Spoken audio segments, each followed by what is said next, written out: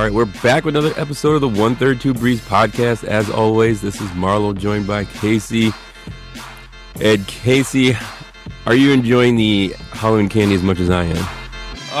Yeah, we have so much. My wife is a habitual overbuyer of the Halloween candy, which is okay as far as negatives in a wife. That's an okay one to have. So yeah, we're living through that. The teeth hurt a little, the stomach hurts a little bit more, but we're getting through it. How about you? Yeah, you never want to be the house that runs out of candy. So better to overbuy the candy than under. But yeah, I'm as we speak rifling through my son's candy. We actually did run out of candy. We're the house that ran out of candy, but we just left the bowl outside, so that was bound to happen. People just threw eggs at your house or toilet paper to you or something. I'm trying to think. I've never remembered any either. I don't know anybody who's ever run out of candy, although I guess that's not true because you just said you did. Or it's clearly not as big of a deal as we make it out to be, because I don't think anybody cares. But we internalize it and make it a bigger deal than it is. But it is also Alyssa Happy's, Marlo, right? Happy belated birthday to you. Oh, thank you. Yep, a happy Halloween, I guess, and a happy November, which people have been saying today, I've seen, and it feels very weird. Happy November. I don't know why, but I've seen that multiple times today or on like the broadcast and stuff today. But but I guess the most important one was a happy birthday to you, Marlo. So a belated happy birthday, and hope it was a good one. Yeah, you're going to get the older, sophisticated me on this podcast. Yeah. So be ready. Turning a new leaf to be That's right. Older and sophisticated. We were so young and unsophisticated 7 days ago. Yep. All right. Well, let's dive into Marlo. We'll start off talking about our Badgers and I guess their lack of a football game. And I guess before we get into maybe the Badgers, I just want to do one more thing on Halloween weekend. Normally, my favorite part of Halloween weekend is watching college football, because it always feels like this is the weekend where stuff gets crazy, right? Like there's upsets or there's crazy games. The student sections are crazy because it is Halloween. Night games are awesome. The Pac-12 game is late. This is normally like one of my favorite college football weekends. Yeah. You realize how old you are because you don't get half the costumes that are in the crowd. Yeah. I'll give. But there's always like the Mario one or something. It's like, yeah, I know that guy. But yeah, so I definitely noticed as I was watching college football games this weekend that was missing, and obviously the huge void was the Badgers not playing this weekend. Yeah. So as we talked about last week, as we talked about, it was a possibility at that point, and then the hammer came down. I think Tuesday or Wednesday that the game wasn't going to be played. I think Tuesday was rumblings, and Wednesday they canceled it, I think is how it went. Yeah. So we got the confirmation that Mertz got the second test back. Yeah. Then we found out that the backup to the backup got it, and then widespread. It just got widespread. Chris got it. And so game's canceled. Now we're in the middle of this protocol, which Casey, this whole weekend, or when that game got canceled, I was like, should we have emergency pod? Because I need to talk about this. But as we were so excited, at least I was so excited that Big Ten football was back, Badger football was back, did not look into what the protocols they put in place to have it back. Yeah. And obviously did not find out until we were at jeopardy at the time of losing the game, and realized that it's 21 days, no practice, no play, once you have tested positive. And I believe I'm mad. I was saying I've been mad at myself for not looking into that, because I believe if I would have known that before, like, I wouldn't have got my hopes up so much, because that just seems not plausible, especially with no makeup dates built in the schedule. Yeah, the schedule is the thing that is well, okay, yes, the protocol and the schedule are both very frustrating. So the protocol, I think they had this graphic on the Saturday night game, the Penn State Ohio State game, and they compared the protocols between the different conferences. And I guess, as you would guess, right, the SEC is essentially 10 days, which is the bare minimum. I think the ACC was 14, which seems reasonable. The Big 12 was like NA because they didn't produce them or anything. And then the Big 10 out there at 21 days. And I guess the reasoning behind that was that to give more time to identify if there is. So there's a very rare instance that a heart condition can develop because of COVID-19, and what the Big 10 wanted to do was to make sure that they had enough time to test to detect that. It seems, I don't want to get into the science of it, but I think that's the reason why they have 21 days. But when you kind of look at it, 21 days seems kind of insane. Insane is too strong of a word. No, it's not reasonable. I mean, the protocol based on to have a football schedule. Yeah, exactly. The protocol they put in to be able to have in the season they put forth with no chance of, or no wiggle room, doesn't make sense. Like the 2 and 2 together don't go together. Right. Is the big thing. Yeah. So if back when we were sitting here in August and we were talking about when they released their first schedule, I think they had 2 bye weeks for each team and then a free week before the conference championship game. So there was essentially 3 weeks in which you could finagle around your schedule if games got canceled or players tested positive, that you could fit games in. And obviously they didn't do that, which, again, we go back. It seemed reasonable at the time. A lot was still up in the air, but that seemed like a reasonable plan with some flexibility.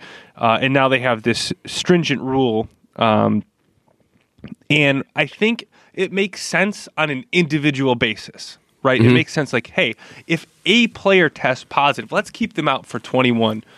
Again, I'm going to shy away from like what's best for the player necessarily, but go into kind of how you actually keep a pandemic safe, keep it from spreading, and be able to play football games. I'm going to look at it from that standpoint. Yeah. So if it happens to a player, 21 days makes sense. Just make sure that player is okay. But it happens to a team, it happens to multiple players on a team, all of a sudden, 21 days doesn't make sense when you have X number of players, multiple players on a team. And guess what? It's a contagious virus that's probably going to happen on a football team. If one person gets it, multiple people are probably going to get it. So I agree with you, Marlo, that it doesn't make any sense, kind of the combination of the strict protocols combined with a completely inflexible schedule. And now we're ending up with canceled games, at least one, and we'll talk about next week in a second. At least one and maybe more. And, as other players on other teams are testing positive, we saw some from Illinois, right, who just played Wisconsin last week, Peters and somebody else. And they had to sit. It was a long list. I want to say like 15 players because of contract tracing protocols that weren't able to play against Purdue. That this could go not well, and not necessarily in the fault of an individual team or player. And maybe I'm being a little bit defensive because Wisconsin is kind of the epicenter.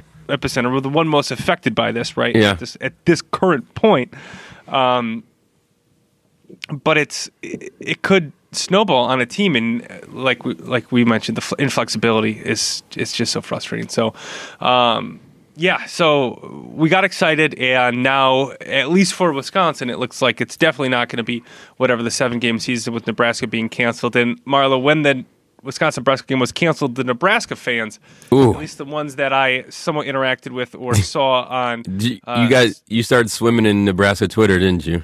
Well, it found me, and then I was like, "What the heck is going on here?" And they were just losing it, and I just cannot wrap my head around their mindset. It's absolutely ridiculous. Right. So, yes, to sum it up, Nebraska big mad that they didn't get a chance to play us because they only thought they had a chance because we wouldn't have a starting quarterback, and then so they put that, and then because of that.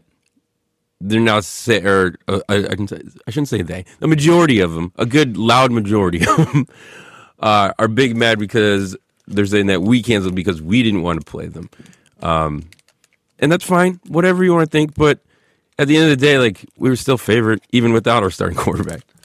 Yeah.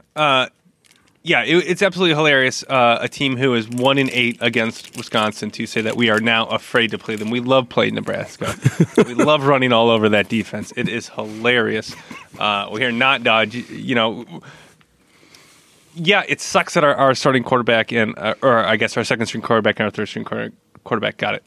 Doesn't matter. We're still playing Nebraska. We're okay with that. And if we were given the chance, the more frustrating thing was just like a lack of understanding of what was of the situation.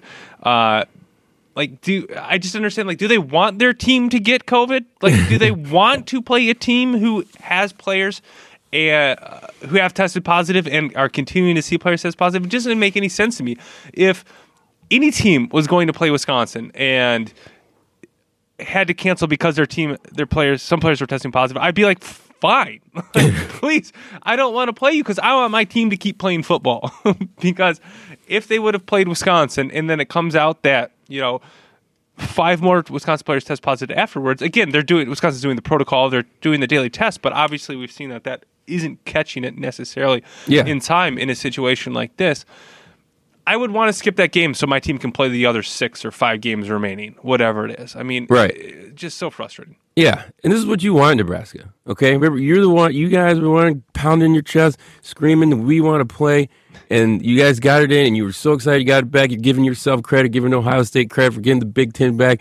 This is what you wanted. This is what you got. Sit down and shut up. Yeah, there we go. Take that, Nebraska.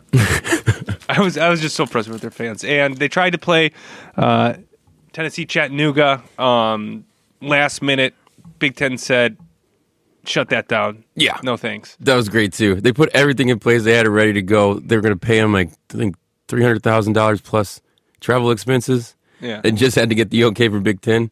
Knock on Big Daddy's door in the Big Ten. Shuts it down. Yeah. Great.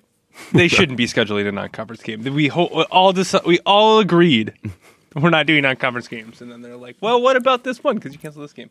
Get out of here, Nebraska. Stop it. Being ridiculous. Well, Marlo, if we look ahead, I guess a Badgers team update for the COVID situation. They now have 22 players as last reported with positive tests. I think it was 10 staff, 12 players. So that puts into serious jeopardy the game we are scheduled to play Purdue on Saturday. Honestly, at this point, you'd have to say that's doubtful. Unless I think they're going to decide on Tuesday, make a call. I think the only way it goes forward is if they have no new cases. So the assumption there would be that you have identified and kind of quarantined the individuals who have tested positive, and that it's not spreading within the team more. And then at that point, from a Wisconsin standpoint, you kind of have to look and go who's left on the depth chart, because we know Graham Mertz and Wolf tested positive. We know that Paul Chryst tested positive, but outside, that's 3 of the 22.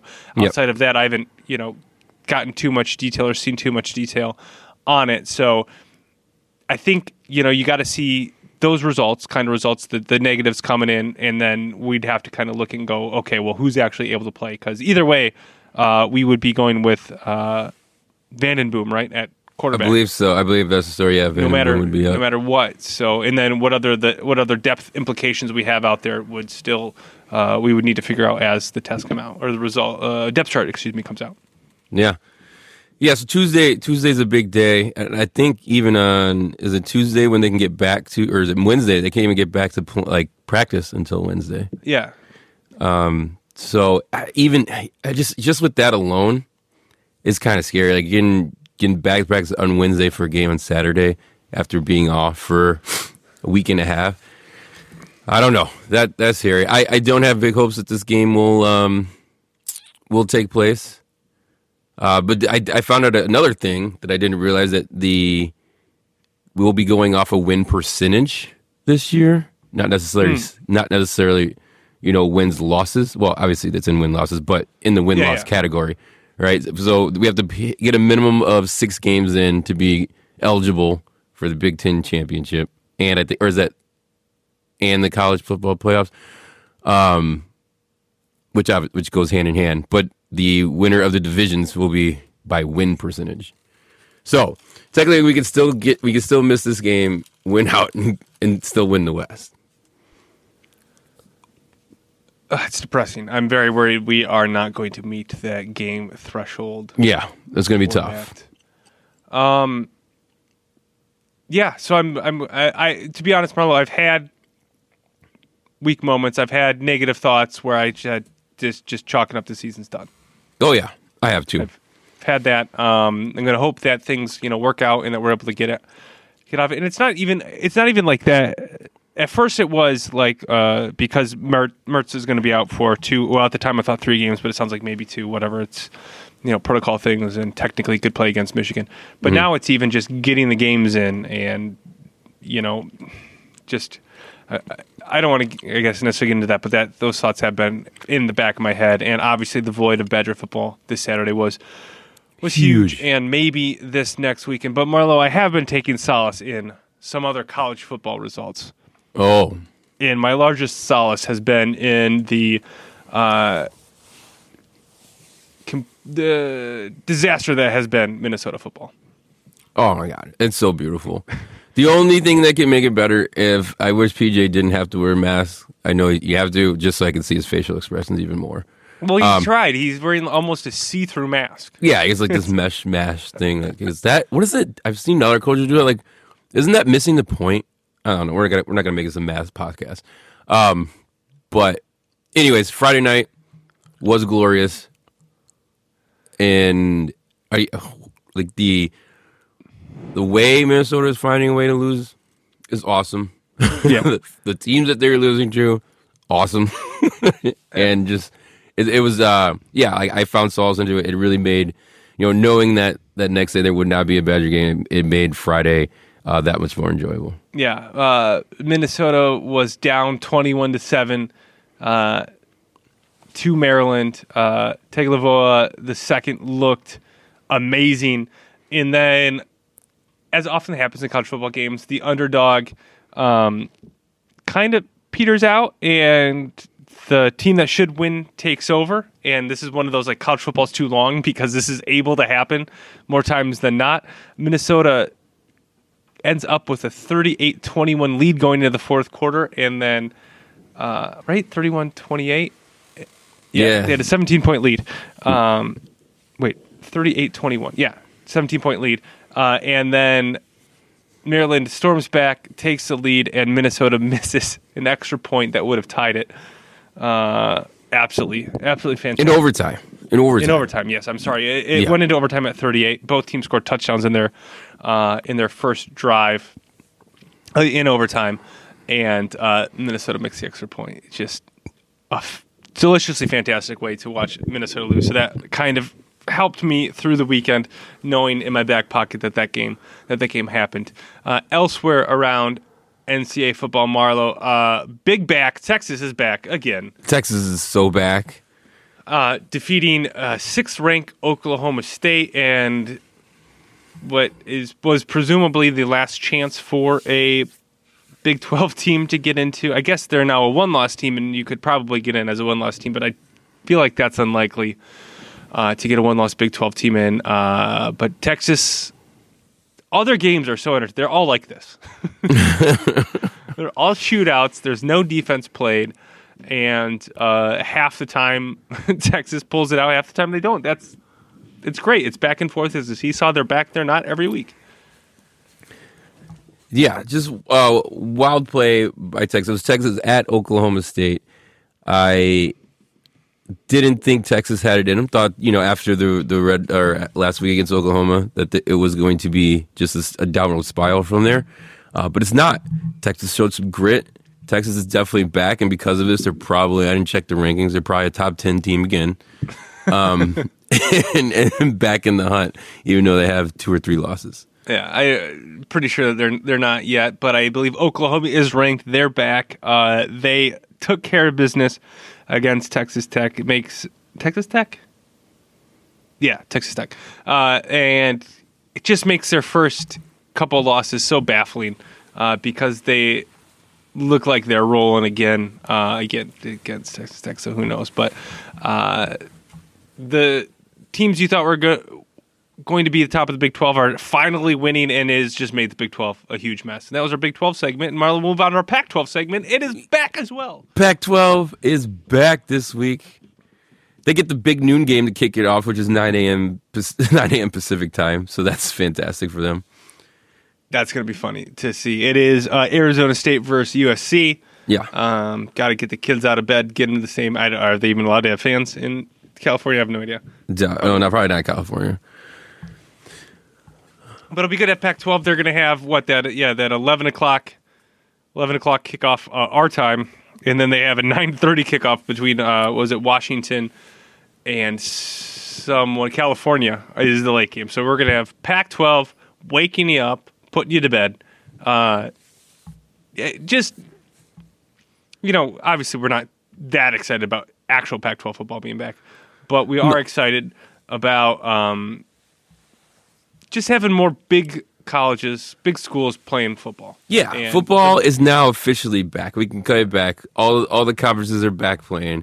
Like you said, we don't not necessarily looking forward to Pac-12 football, but it is like that little scrums that are left over, after you've already eaten dinner, you've already had the main course, but you're getting kind of hungry again, you're looking around for scraps. Pac-12 football's on, and that's what it is. Those scraps after the main events. And there's the off chance that USC or Oregon could be really good, and then that makes it exciting, but that's not that likely. So Pac-12 is back, just excited to have more options, more games. There was a time, Marlon, when what's his name, Peterson at Washington had it rolling, and they were always on at 3:30 time slot. Yep.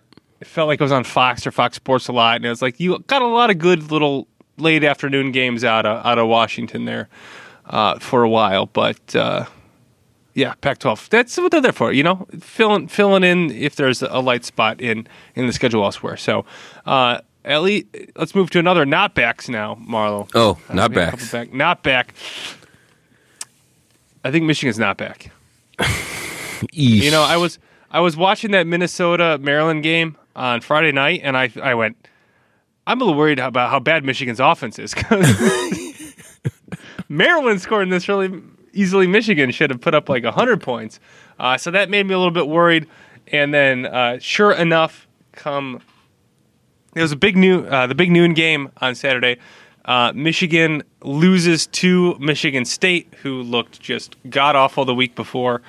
And Michigan now 1-1. And Harbaugh, he just can't get it done against Michigan State, Ohio State.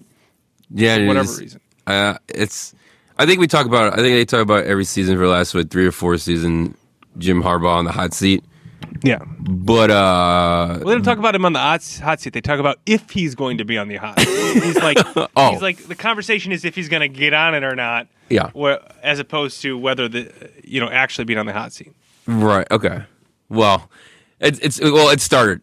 The moral of the story is it has started. That whatever conversation is about hot seat around it's no Jim longer Harbaugh, about being on the hot seat. It's the conversation is the hot seat. He's the hot seat. Yeah. Marlon, put him on the hot seat. Yeah, hot seat. Harbaugh took away the khaki pants, went with the straight blues. Thought it was going to work out for him. Doesn't look like it's going to. He's going to have to switch it up there and do something. But I don't think either of those teams are any good, though. I don't know how much of that game you watched. Got the second half. They did not. It looked like I guess I don't. You could look at it two ways. One is it looked like a rivalry game. It looked like an ugly rivalry game.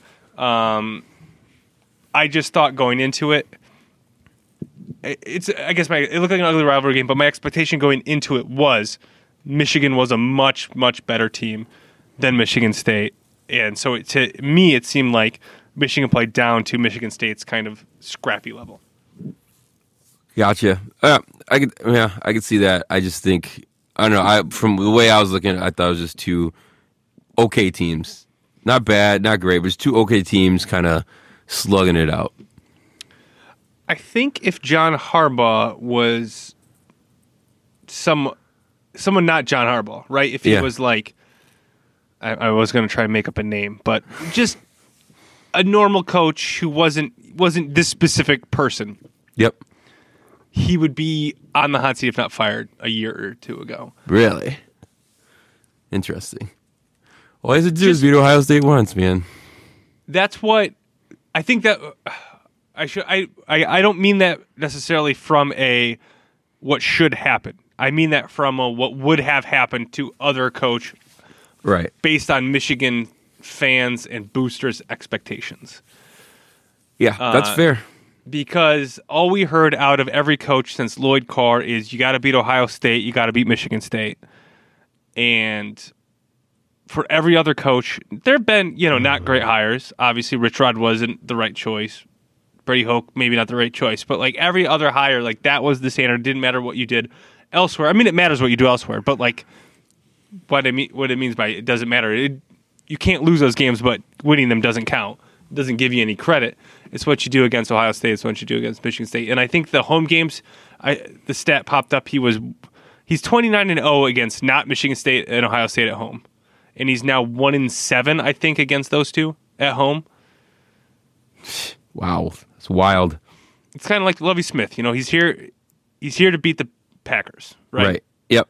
Yeah. If you're a Bears coach, you got to beat the Packers. If you're a Michigan coach, you got to beat Ohio State, Michigan State. And he's not doing it. And because he's John Harbaugh, he gets away with it. And they've been pretty good. They've been fine, but that's not what Michigan expects. And I don't know. I don't think that firing John Harbaugh. I'm not saying firing John Harbaugh is the answer, but I don't know that he's ever going to get them to that point anymore. I'm really starting to doubt that. Yeah. Whereas I wasn't a year or two ago. Yeah, we're kind of just obviously his track record at Stanford and San Fran. Very scared that he was going to take over, or it would be at least a back and forth between Ohio State and Michigan, which obviously has not turned out to be the case. Yeah, So if that, it just seems like that isn't acceptable to Michigan usually, but it seems like they're more willing to accept it with Harbaugh there for that. So our upset alerts last week. I don't remember who you picked, Marlo. But I picked Cincinnati. It did not work out for me. Cincinnati continues to roll. But watch out for next week. That's all I got to say, Cincinnati. We should have put Clemson on, although at the time we didn't know that Trevor Lawrence was going to test positive for COVID-19. But they were, I think, the closest, most interesting upset. They had to rally from 20-ish points down to defeat Boston College. So we missed that one, Marlo. We should have put that on our upset alert because we could have given ourselves credit for almost calling it an upset.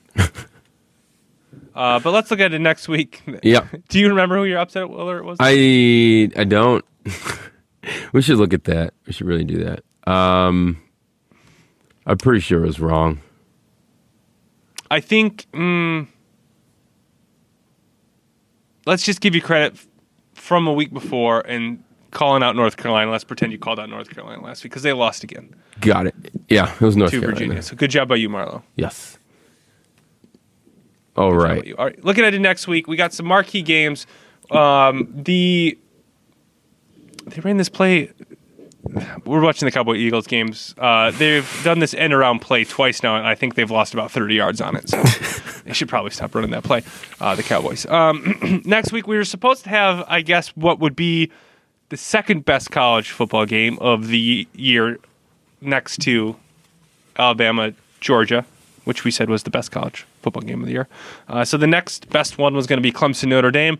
But now Trevor Lawrence is out. He will not play in this game after testing positive for the coronavirus.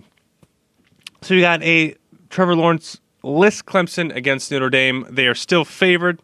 They have a 5-star recruit in there who played pretty well against Boston College. They didn't almost get upset based on the play of their quarterback. They ended up scoring 42 points. It was that the defense gave up. Was it 28, 38 points, whatever. They gave up a lot of points on defense. And coming into this game, that's, I think, the concern, although it hasn't been a concern all year. Marlo, what do you make of this Clemson-Notre Dame matchup? Yeah, so Trevor Lawrence is out, but that Clemson team obviously has a lot of other talent in other places. I know the quarterback, and in the, like you said, the backup, I forget how to pronounce his name, excuse me, but... Yeah, tough one. Yeah, it's a tough one. But he's no slouch either. He's a like I said, 5-star. He probably just needs to get a couple, experience under him. He got all of last game. Going into Notre Dame, I mean, if they had Trevor Lawrence, this was going to be. I was like licking my chops ready for Notre Dame to get freaking trounced in the national spotlight because that always makes me feel good. But now I think Notre Dame will give it a game. But I still think Clemson comes out on top again. I think they just have more talent. They're more talented in other areas that they can make up. And now that their quarterback had at least one game, that's what it seemed like he was kind of uneasy, especially in that first half. Just that uneasiness of starting a game. And he didn't have as much time to prepare, obviously, because I think that test came out on like a Thursday. So having a little more time to prepare, having that game underneath his belt, I think Clemson still pulls this one out against Notre Dame. Well, Marlo, will you allow me to give you a little bit of a conspiracy theory? Allow me to avoid you a conspiracy theory. Okay. It's not really a conspiracy theory, but because Trevor Lawrence tested positive for a real virus. But what if Notre Dame wins a close game against a Trevor Lawrence-less Clemson team, goes undefeated, and then Clemson wins all their other games, and all of a sudden we have two ACC teams? This is literally the only case I think we would ever have two ACC teams in the college football playoffs. And all of a sudden we're living in that reality, Marlo, where this is possible. Are they? How is their? Are they on the other side? Would they meet in the championship game? I don't know where Notre Dame is. Yeah, I don't know. I don't know either. They're just in it for the year, right? Yeah, just for the year. But even so, let's say it's two one-loss teams. Clemson and Notre Dame have each lost to each other one time. Right. Close games. Yeah, dude, you're right. I don't know. That's gross. I don't want to think about that. And then Notre Dame will lose by 1 billion points to Alabama. And they'll be like, why do we do this every year? Why do we always give Notre Dame the benefit of the doubt? But I just wanted to put you on alert, Marlo. We're in a world now in which that is possible. I'll get the research department looking up what side of the bracket or what division Notre Dame is in, because again they're just joining it for the year. So we'll get back to you on that, Marlo. Other games this week. What else are you looking at, Marlo? We got our boys Florida and Georgia. Yeah. They're going outside. Well, that one country band very excited about this match. Yeah, the Florida Georgia line. Are they performing at halftime? They should be allowed to every time. Yeah, there should be a no contest. It only seems fair. They're not doing the neutral site, are they? Oh, at Jacksonville? Yeah. I don't think so, right? I can't imagine that they were. Where's our research department? Anyways, it is. It's at the stadium. I don't know if there's good. Well, no, they're not gonna. Well, I don't know. It's Florida. It's Florida. Yeah, it's Florida. It is still in Jacksonville, so it's still the cocktail party or whatever. Well, they don't call it that anymore. Right. The Florida's largest cocktail party got turned to something else. But yeah, no, it's just a neutral site game. Yeah. So you put. I don't want to put Georgia on upset alert, but I'm going to, even though they're the second adopted team, especially if there's no game this week. I will put them on upset alert because Florida is playing well right now, and they have an offense for sure. What's that? They have an offense for sure. Yeah, and Georgia's always good for one sort of letdown game of the season. That's true. They are one to do that. That one will be really good. That's a 2:30, so an afternoon kickoff for that. Should be maybe going up against that Wisconsin game. If that happens, we'll see. I'm looking forward, Marla, to the Michigan-Indiana game. Indiana has a chance to go 3-0 in the Big Ten since the first time since football was invented at Indiana. I don't know if that's true. It's Indiana's a football school now. Did you see that? You see those T-shirts going around? Oh yeah, that's fun. The one time we went like 7-5, and we're like, we're a basketball school. Yep, that was fun. Yeah, so there's a chance Indiana is good. They beat Penn State, who again not sure how good they are. I'll talk about them more in a second. And now they're playing a Michigan team who both of us were unimpressed with against Michigan State. And it would be really cool to see Indiana be 3-0 in the Big Ten, a top 10 team. And in championship contention with Ohio State over there in the East bracket. It would be absolutely hilarious and fun to see. And just, again, seeing Michigan lose again would be great. as far as that goes. That brings me to my upset, and this is more out of want than actually expecting it to happen. So likewise, I would like to see Indiana go 3-0. I would love to see Penn State go 0-3. They're playing Maryland at Penn State. I don't expect it to happen, but God, it would be cool if Penn State went 0-3 to start the season. That would be so funny. They're not ranked or anything, Penn State isn't. So I guess it's not a real upset as far as how we've been doing this game. Yeah. But that would be so great. All right. Maybe I'm a little negative in my No, I like it. There, I like your rationale around it. That Ohio State Penn State game. So the score finished up. Was it like 35-20? 35-27? 38-25. So, but it didn't even feel that close. No, never.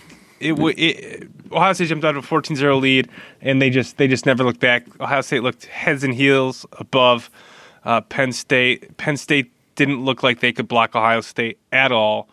A lot of that, obviously, is Ohio State, and they're way ahead of everybody else in the Big Ten. But some of that is maybe Penn State's not as good as we gave them credit for preseason, right? After a loss to Indiana and getting walloped more or less by Ohio State. Maybe they're not that good. And I don't know that Maryland's the team to expose them, but they beat Minnesota, and I just wanted to remind everybody of that again. All right, I got another upset. Yep. Upset alert. This upset goes out to your boys, BYU. No. BYU being upset alert going against Boise State. First ranked game here. They're going to be on that blue field. They're going to be on that blue turf. Yeah. It's going to be shining. It's tough to play there on Friday nights. It's tough to play there on Friday night. Whole world is watching. I don't know. This could be the BYU. This could be an upset. Yeah, every week I think, this is the time BYU loses, and then they're not playing anybody. they just crush them. Wilson, the quarterback at BYU, looks impressive on the highlight reel. Can't say I've watched too many of the games, but his highlights out there as good as anybody's. But this will be their toughest test of the season. Again, a top 10 team that you kind of look at and go, what? But they're up there, and I think that's a good one, Marlo. I like it. I don't like it, but I like it. All right, so I'll remember that for next week. It's BYU. Right. We're going to write it down. All right. And I picked Maryland over Penn State. God, that's not going to happen. That's okay. It'll be fun. We can root for it. All right, let's move on to the pro leagues. Marlo, we'll start with the later game and start with your Bears losing in overtime to the New Orleans Saints. Yeah, so after Monday night's debacle of clearly being outcoached, it was hard to go into this game. Short week. I forgot we didn't even talk about Monday night. Yeah, didn't talk about Monday night. We don't have to. Bears lose to the Rams because they were outcoached. Debacled.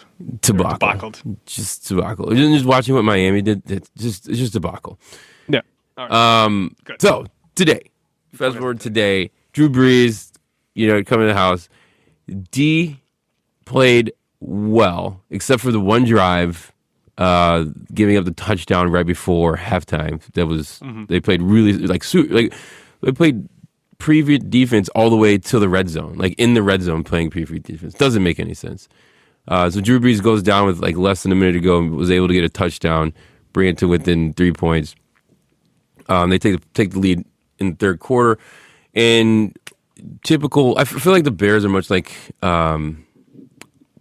Badger basketball. Like it goes through these long lulls of no offense, and then every once in a while there's just a flash of offense. It's like they do just enough. Like when it looks like it's just going to go to hell in a handbasket, they do just enough to get back in.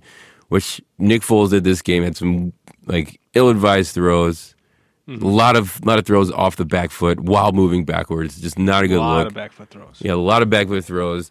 And actually Montgomery he was turning nothings into something pretty hard all game. Like they put the graphic up. The Bears are last in offense in every category, and it's not because Montgomery's a bad running back. It's because there's nowhere to actually run. He can't even get 3 steps in, and he was doing a heck of a job of making something's out of nothing, and things are rolling. But the offense, something is with it. It's not in tune. The offense, it starts with the offensive line. They're not able to run block. They're not able to pass block. It's hard to do anything without an O-line. So here and over there, but I mean, Nick was able to get those 2 drives in under 3.5 minutes to tie it up at the end, but we just didn't do what we had to do on offense in overtime to be able to win. With that, there have been, like, even in that, I think I don't know if it was Buck or if it was Aikman who started the murmurs of getting Mitch back in and try to put that in Nagy's ear that Mitch needs to get back in, which I don't know. It's not going to do anything but make it even madder that realize that we're at the point where I thought we'd be 2 weeks ago, I think I predicted. Here we are.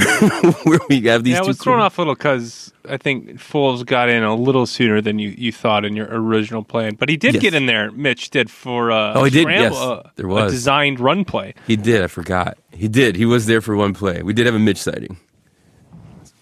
So which is weird that they didn't, because it wasn't a great play, but it was a relatively successful play.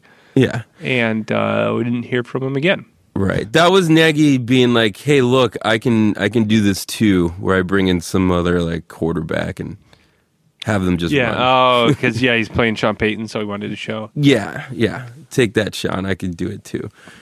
So I don't mean to not to take away from the Bears defense by any means, but this is the Packers played the Saints earlier, and now I've watched. So this is the second Saints game I've watched all the way through, and I know there's a lot of rumblings about Drew Brees' arm strength, right? But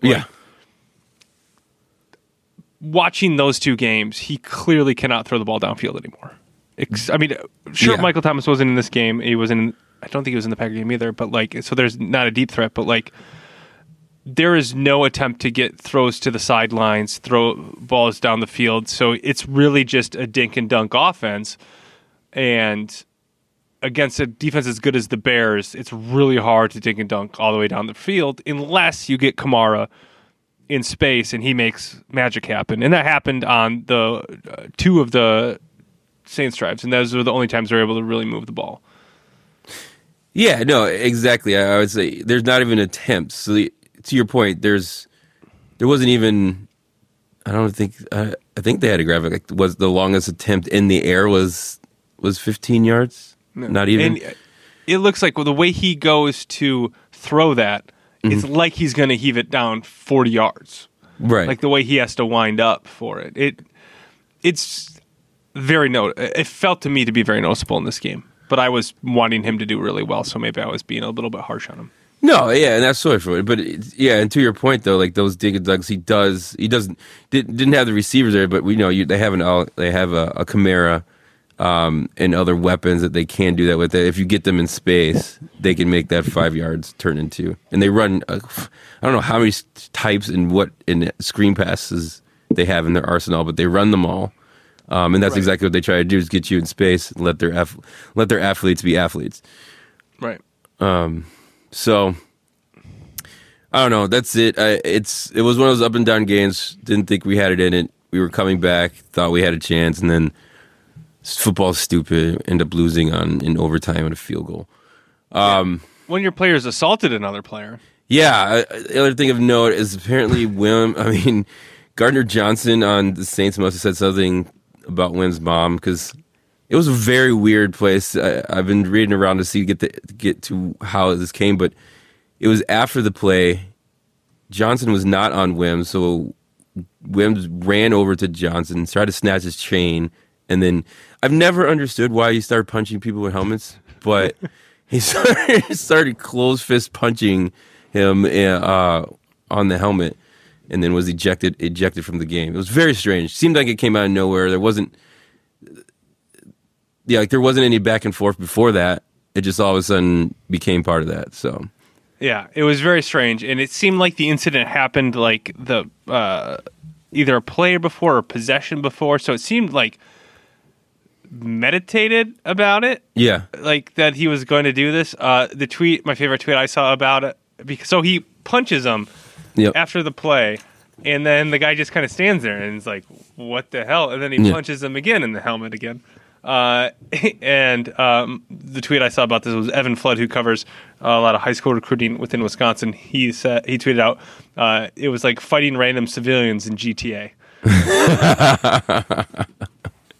So true. That was good. Yeah. So it was so bizarre because I saw it and then like I saw the brawl and I was like, wait, what? And then they showed it again, and then they showed it like in and out of commercials. Like it was like, this is how tough this game is. Like look at these rivals or something. And it was like, no, this guy's like cheap shotting him. You shouldn't be showing this multiple times. Like it's a positive thing about the game. It was really bizarre. So a bizarre moment for sure in the game. And I don't know. When it went 23, I to your point about the Bears offense doing just enough to get back in it, at 23-13, I was like, oh, this is over. And I kind of relaxed, right? Because I didn't need to root anymore. But then the Bears made it close to get just doing enough. I would be worried what this offense would be without Allen Robinson. Oh, gosh. He is amazing. Yeah. It'd be nothing. It would absolutely be nothing. Because if we didn't have him, then no defense would have to scheme for anything. They could kind of just stay back there. There's no one else to go in between zones or go over the top. So my favorite part of the game was Troy Aikman being baffled by Jimmy Graham's route running. Just being like, he comes out of his break and he should be running, but he's not. I don't get it. It's like, welcome to the Jimmy Graham experience. He can't break anymore. What are you talking about? It's so funny. So funny. All right. Well, enough fun talking about the Bears. Yeah. I talk about how the Packers do. Redepress myself. Well, Packers end up losing to Minnesota 22-28. The story of this game, is very simple. The Packers just simply could not stop Dalvin Cook. They could not stop the Minnesota Vikings running game. Minnesota Vikings ended up with 324 total yards. 173 of them were on the ground, and God, it felt like more. Anytime Dalvin Cook touched the ball on the ground, it felt like he could do whatever the heck he wanted. And this doesn't bode. This was the weakness we knew of this team, right? Coming into the season, this is the weakness that we'll probably see on Thursday night against San Francisco. We saw it in the NFC Championship game. This is a team that you can run on. And when you have a team like Minnesota who is built to do this, it makes for a very frustrating game. And it was a very frustrating game indeed. The way to beat Minnesota is literally try to make Kirk Cousins do anything. Just force him to do anything. And in this game, he didn't have to do anything. He ended up the game with 160 yards on 11 attempts. 63 of those were Dalvin Cook. They were all dump downs. He had to make essentially 2 or 3 third down throws that were 5 yards or less. It was very frustrating. We rarely forced Kirk to do anything. And the frustrating thing about this game was all year I've watched Minnesota. They've done this in spurts, but this effective kind of run first, effective run game first, then play action. But then at some point, they F it up. At some point, they decide they want to, try passing on this possession, or Kirk Cousins makes a really bad mistake, or they get off of their normal game plan for whatever reason. In this game, they didn't. This game, they stayed on it the whole way, primarily because they had the lead, but this showed what this Minnesota team should be on offense, and the fact that they haven't been able to do that in any other game before this is just really frustrating because, hey, why couldn't Kirk Cousins just be himself once and throw a terrible pass? But Minnesota stayed the course, was able to. They scored on 5 of their 7 possessions. I mean, the possessions were so low in this game because both teams possessed the ball for long bouts of time. And on the Packers side, it seemed like they got out of their game plan when they got down. They were running the ball effectively with Jamal Williams. Aaron Jones missed this game again, and we definitely missed him later in the game. But they were running the ball effectively with Jamal Williams, and they kind of went away with it when they went down. They started forcing the pass, and got away from the run game, and I think that's what ended up costing them in the end. But if I may be myself and complain about the officiating, this game really came down to a tale of two pass interference calls, one in which was called against Jair Alexander in the first half. I want to say first half, but I think it was in the third quarter now that I think about it. In the third quarter, on a, I would say, uncatchable ball. They called pass interference on him. He was a bit handsy, but it wasn't that much contact. But they called the pass interference call. And then on the fourth down, when the Packers were only down 7, they did not call pass interference on a clear pass interference in which the defender ran into and knocked down the hand of Tanyan as he was attempting to catch the ball. They threw the flag in for some unknown reason, picked it up, which I don't understand. You threw the flag for a reason. And what they could have talked about to go away from he ran into him when the ball was in the air and knocked his hand down to that contact was fine, I have no idea. Minnesota took a 14-point lead after that. The Packers weren't able to recover, losing 28-22. That's all I got. The Packers mo. That's it. That's a terrible call. Absolutely terrible. All right. I thought it could go either way. But they threw the flag. They did throw the flag. I was surprised they picked it up. I was surprised they picked it up. Pick up the flag. Yeah. You never pick up the flag there. Especially how weak the two pass interference calls against Minnesota were comparatively, right? If you're gonna call the other two, you call this one. If you're gonna let this one go, you shouldn't have called the other two. They were all very similar in the amount of contact that was within the play, in my opinion. So, Packers. We'll talk about them next week because they play the Thursday night game. All right, that's in the Packers. Anything you liked, disliked out of the Packer game, Marlo? Also, on Rodgers' last throw, yeah, he probably threw it. He had control of the ball. That was not even. The ball did not get knocked out of his hand. It was in his hand until he threw it forward. No. There was contact first, but he had. You have to have control. He did not have control of that ball as his arm was going forward. He hit his arm. He was holding on to the ball and threw it forward. No, check the tape, dude. Forward. He didn't have fingers on that ball. That's ridiculous. Wouldn't have mattered. It wouldn't have mattered either way. The game was over. That's all I got. All right. So looking forward. We're halfway through the season here, Casey. That's wild to think about. Yeah. Going to week 9 next week. Yep. We have our primetime games Thursday night, like you said, Green Bay, San Francisco. Yep. Very worried about it. Worried about what San Francisco can do, their run game and whatnot. But it sounds like they are completely banged up. Garoppolo, Kittle were hurt today. Other injuries they've had coming in this week. So it might be a banged up team, but Green Bay just doesn't go to San Francisco and win football games anymore. It's hard to play there. It's hard to play there. At least for the Packers. All right. Go ahead. Sunday night we have the Saints and the Buccaneers. I think this is going to be interesting, Marlo. We'll see. Obviously, we're coming off of Tampa Bay beating the crap out of Green Bay. It'll be interesting to see how they should just wax the Giants tomorrow night. And then we're looking at kind of the top 2 teams in the South. And I would expect Tampa Bay to put their foot down and take command of the division just off of kind of my experiences watching the Saints this year. I think Tampa Bay should be the better team, and I expect them to prove that next Sunday. Oh, yeah, something I forgot to say. Why did they kept making a big deal about Drew Brees passing Tom Brady in the touchdown, like career touchdowns? Like it's just going to go back. Tom Brady's just going to go back over on Monday. Yeah, that was really annoying at the end of the Bears game. It would just pop up as breaking news. Drew Brees passes Tom Brady, breaking, and it was like every other graphic. Yeah, and it was. I thought something was happening, and it just kept saying breaking news. Like, are we going to do this all season as they go back and forth? What's going on? It's going to be really annoying. I hope not. I also am not enjoying the Monday night advertisements for the GOAT on Monday night against the Giants. Like, we can call him that, but I don't know. It's just annoying to have it in the advertisements. I don't know why. Like, it's kind of like a jump the shark thing.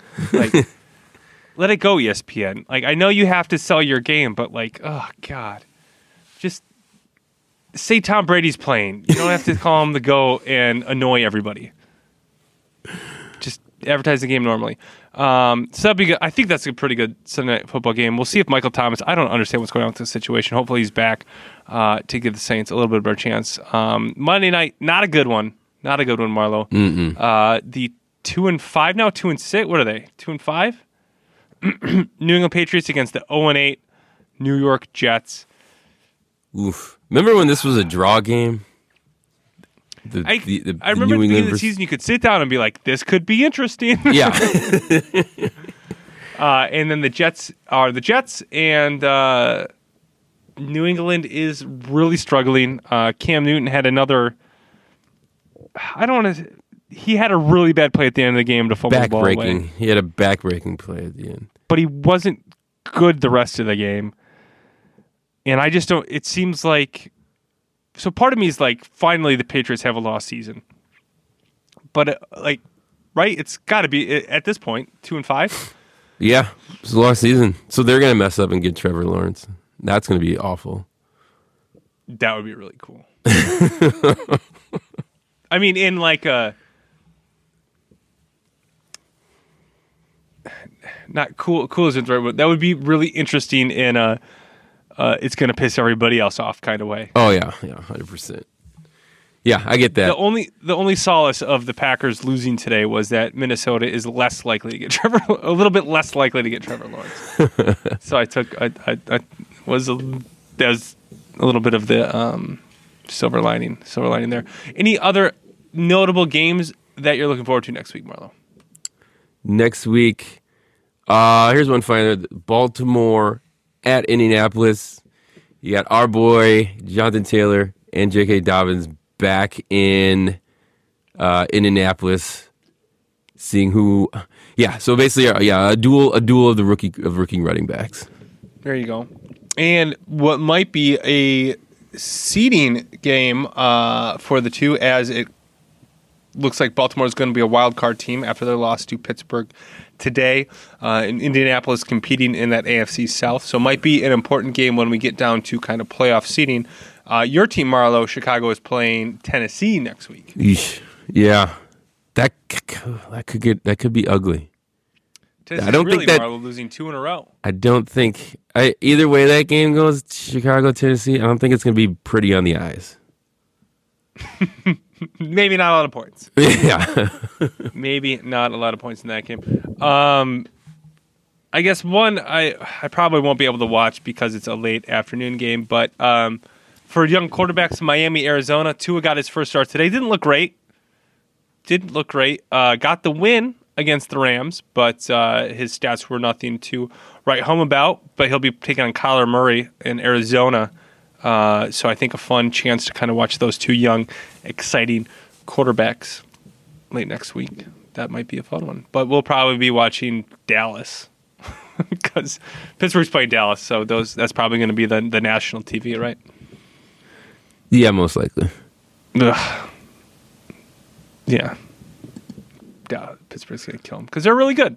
Newsflash, Pittsburgh. Really Pittsburgh. Good. Pittsburgh's good. Big Ben. Right. Big Ben's back. Big Ben is back. I didn't think they would be this good. No, I didn't either. But here we are. That's all I got. That's all I'm looking forward to next week. All right, yeah. That's it. It's not a good slate. I'd say that. Up and down. It's not Seattle Buffalo might be good. Sure. But That's a are they for real game for Buffalo. Well, I know we say that like every week. Had 2 are they for real games and they lost both of them. Yeah. So I'm not ready to put Buffalo back in a are they for real game. They beat New England today, which I guess is something, but they've lost the other 2 are they for real games. So I don't know how many times I can ask are they for real. That said, Seattle is completely. They just play close games, and it's completely possible they will lose. They can lose a game, but it's a good matchup. But I'm not ready to put Buffalo back in an "Are you for real?" conversation. Okay. Speaking of the Trevor Lawrence sweepstakes, the Giants and Washington have a matchup. Yeah. Ooh. Oof. Hopefully, I don't see any of that game. Yeah, I've had to watch far too much of the New York Giants for fantasy football reasons, and do not enjoy it. Do not enjoy it at all. So, and then we got an NFC Central. Last one I got here, or NFC North, excuse me. Wow, look at aging myself, Marlon, calling it the NFC Central. The North Division. The North Division. Lions playing the Vikings. Should be a good one. I honestly don't know what to expect out of either of these two teams on a week-to-week basis. So that's probably the one we're going to watch. Why is it on CBS? I don't know. That seems weird, doesn't it? Yeah. Huh. I'm not going to get Tony. Tony's probably doing Baltimore, Indianapolis. We'll get the research department on it. Yep. See why that's on CBS. All right, that's week 9. I think we started off here like, this slate sucks, and then we talked about every game. Every team. Yep. Yeah. Slate sucks. Don't even watch. Don't even watch next week. What's the point? All right, that's NFL. Now we are kicking it over. See what I did there to everyone's favorite segment, Casey's Corner Kick. That's fine. You're a amateur professional, Morrow. All right. Because we don't get paid, so you're not really a professional. All right. We have... Don't tell him. I tried to make a joke, and it turned out to be really mean. Now I feel bad. All right. Corner kick. Winning week for Liverpool. They had won midweek in the Champions League group stage. They won over the weekend 2-1 against West Ham. Come from behind victory there with Jota getting the winning goal. We got another exciting week ahead of us, Marlo. We got Champions League group stage again midweek. So Tuesday, Wednesday, you're going to have soccer on your computer at 3 o'clock now. Oh, actually, now we fell back. I don't know. Now it's going to be all jacked up. I'll have to look at the times. Because it was happening at 3, because it's nice at 3. Because then when the game's done, you just go home from work. That's how it works. It lines up pretty well. But I think when we fall back, it might throw it all off again. So check your local listings, as they say. But the key matchups, they're not as good as they were last time around. We had some really exciting matchups last time around of the group stage. But this time, Liverpool is playing Atalanta on Tuesday. Atalanta had a really kind of Cinderella run last year in the Champions League, making it all the way to the semifinal, far into the knockout stages. They are not quite the team they were last year. This year, but they're still a tough squad. They'll be facing Liverpool on Tuesday. The key matchup on Tuesday will be Real Madrid versus Inter Milan. That will be a good one. And then Wednesday, it is RB Leipzig against PSG. So set your calendars to watch those in the midweek, and then another weekend of Premier League soccer coming at you next weekend. So it should be a good week. Hopefully Liverpool continues their winning ways, Marlo. That's all I got. Quick corner kick. Oh, that's it? That's it. All right. That's a corner kick, but that's not it for us because we got some throw-ins. This is just, we focus on baseball sometimes, Marla, but we're going to throw a couple baseball things here. Dodgers won the World Series. Yay. Congratulations. Congratulations. First time since 88, so they completed the thing where, what was it, the Lakers won and then they won, so that happened the last time they won the World Series in 88. I didn't realize that. Dude, was there some, I was thinking about this and I didn't research it at all, but, because so they won. Like it couldn't have been. This cannot have happened before. But having one city win championship in the same month, between any of the same month, because the NBA ended when it was the beginning of October.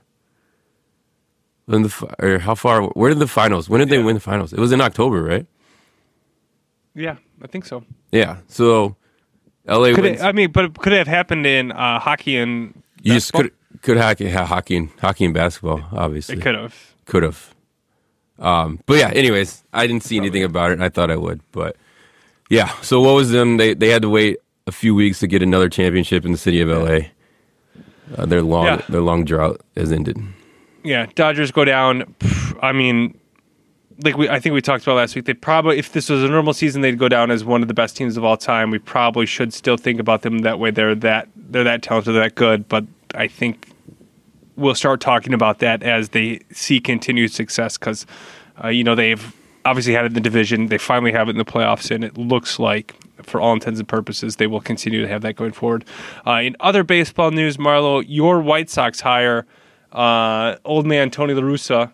And if they were looking for a way for me not to root for the White Sox, they hit a home run on this one because I could not think of a manager I would be less excited to root for because I was ready to get behind the White Sox, but God damn it, I hate Tony La Russa. Yeah, and it's kind of a baffling hire, if you want me to be honest. With this, obviously, they displayed this year, we had, the young talents kind of making their way up. And then having Tony La Russa, who, it just seems strange to have this. Obviously, he had, some good years, great years with the Cardinals, but that was many years ago. And we, having a chance to really mold these young talents doesn't seem like the right fit for right now. So it just seems really strange. I don't know where it came from, but here we are, and we have Tony Russa as a manager, so all I can do is try to get behind it. Yeah, he's 76 years old, hasn't managed in nearly a decade, and he was kind of the head of the unwritten rules St. Louis Cardinals mantra, right? And that seems antithetical to what this White Sox team is. Yeah. It seems like a weird match. That said, I guess the only way you can go off is he has a lot of experience, and maybe he can teach a young, exciting White Sox team how to win. But I feel like there could have been better people to do that. So I guess he's your manager now, so you got to ride with him. Yeah. But it's going to make it harder for me to ride with you. Elsewhere, the Tigers hired A.J. Hinch, who obviously was fired from the Astros in the cheating scandal.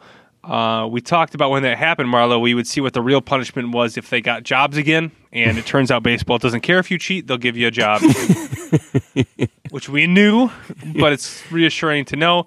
I think A.J. Hinch would have been a much better hire for the White Sox if we were going to throw out the fact that he cheated and just let him back into the game of baseball. But yeah, he's on the Tigers and got a year vacation. I guess he got fired from a good job, but got another one. Yeah, so weird. Works out for him. Yep. All right, so Tony's with the White Sox. We got basketball news. ACC Big Ten Challenge schedule is out, and we got Louisville coming to town. Louisville coming to town. Casey, your quick, fast reaction. Will be an interesting matchup of styles. Obviously, a team that likes to still, even though Pitino, who is, by the way, he is coaching a Division I school. Rick Pitino is this year. Is he? Yes, I forgot which one now that I said it. But he's back.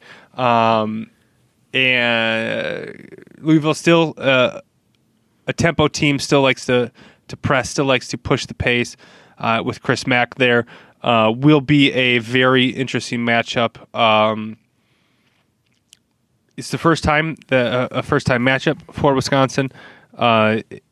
It's going to be at the Kohl Center, so without fans. So that will be obviously weird. And I still haven't kind of wrapped my head around what college basketball will be like without fans. So that kind of is part of my reaction. But a big time matchup and a chance for what looks to be a good team in Wisconsin to have a very tough matchup in the ACC Big Ten Challenge. Any other? you have any thoughts? No, I think the same. I think it will be Well, I guess whatever team we play in the ACC challenge, it's always a contrast of style. But obviously Louisville has that pedigree of being a top tier basketball institution program, and that's where we want to be. So if that's where we want to be, these are the teams we have to play. These are the teams we have to beat, and especially in this format, will be highlighted on ESPN for this Big Ten Challenge. Bring it on. Were there any other matchups that excited you at all? Well, I guess for the Wisconsin basketball fans, we have Michigan State versus Virginia. The two Hauser brothers will be facing off. Oh, I forgot about that. So that will be a cute, quaint family affair. Other than that, I'm interested to see Iowa, North Carolina. Iowa has, I forgot its name now. Shoot. Their power forward returning, and North Carolina is retooling, and it'll be interesting to see kind of, again, a clash of styles in that game, and see what North Carolina looks like and see how good that Iowa team can be. That's the other one I have circled. Clash of styles, Virginia, Michigan State. Yeah, well, that'd be good. But yeah, I feel like this is set up for ACC to win. Yeah, looking at these matchups, I'm a little bit removed from college basketball right now, Marlon. My head's in college football. Yeah. But looking at these, it's kind of hard to look at them and go, just off kind of what I remember from last year and program kind of stability, what I expect to happen. Duke versus Illinois seems pretty one-sided. Jerks. And then it's weird to see, looking at this, it is weird to see Rutgers and Maryland on the Big Ten side. Yeah. Against ACC opponents. It's still weird. However many years into this, it's still weird. All right. There we go. There it is. College basketball. There we go. Lastly, Marlo and I faced off in our fantasy football league, and I kicked his butt, so that was fun. That wasn't fair. This is what I believe I had two players who decided to go on the injury list as of yesterday. And in this league, if that happens to you, just good luck. There's nothing you can do. Absolutely nothing you can do. It's an insanely shallow league because of how many players and teams we have. So it worked out for me. But you won against who's on Russell Wilson, so yeah, whatever. That'll happen. Because you won by good job by me. Well, one, it's not over. I still got LaShawn McCoy. Two, you're gonna win by 9 points as of right now, and that's LaShawn with two McCoy projected to have 1 point. It's with my It's with my two. It's with two players with 0. Probably make it 3. So I would stop pounding your chest right now. Okay. All that matters is the W at the end. It is. Well, congratulations, Casey. Yeah. You won this round. All right. Good job by me. All right. Well, that is it for me, Casey. As always, you guys can find us on Twitter at 132breeze. Casey's at Prof Badger Fan. I myself am at Marlo Jr. That is it for me, Casey. If you have any last words. Well, as always, fellow fans, I hope all your favorite teams win all the sports.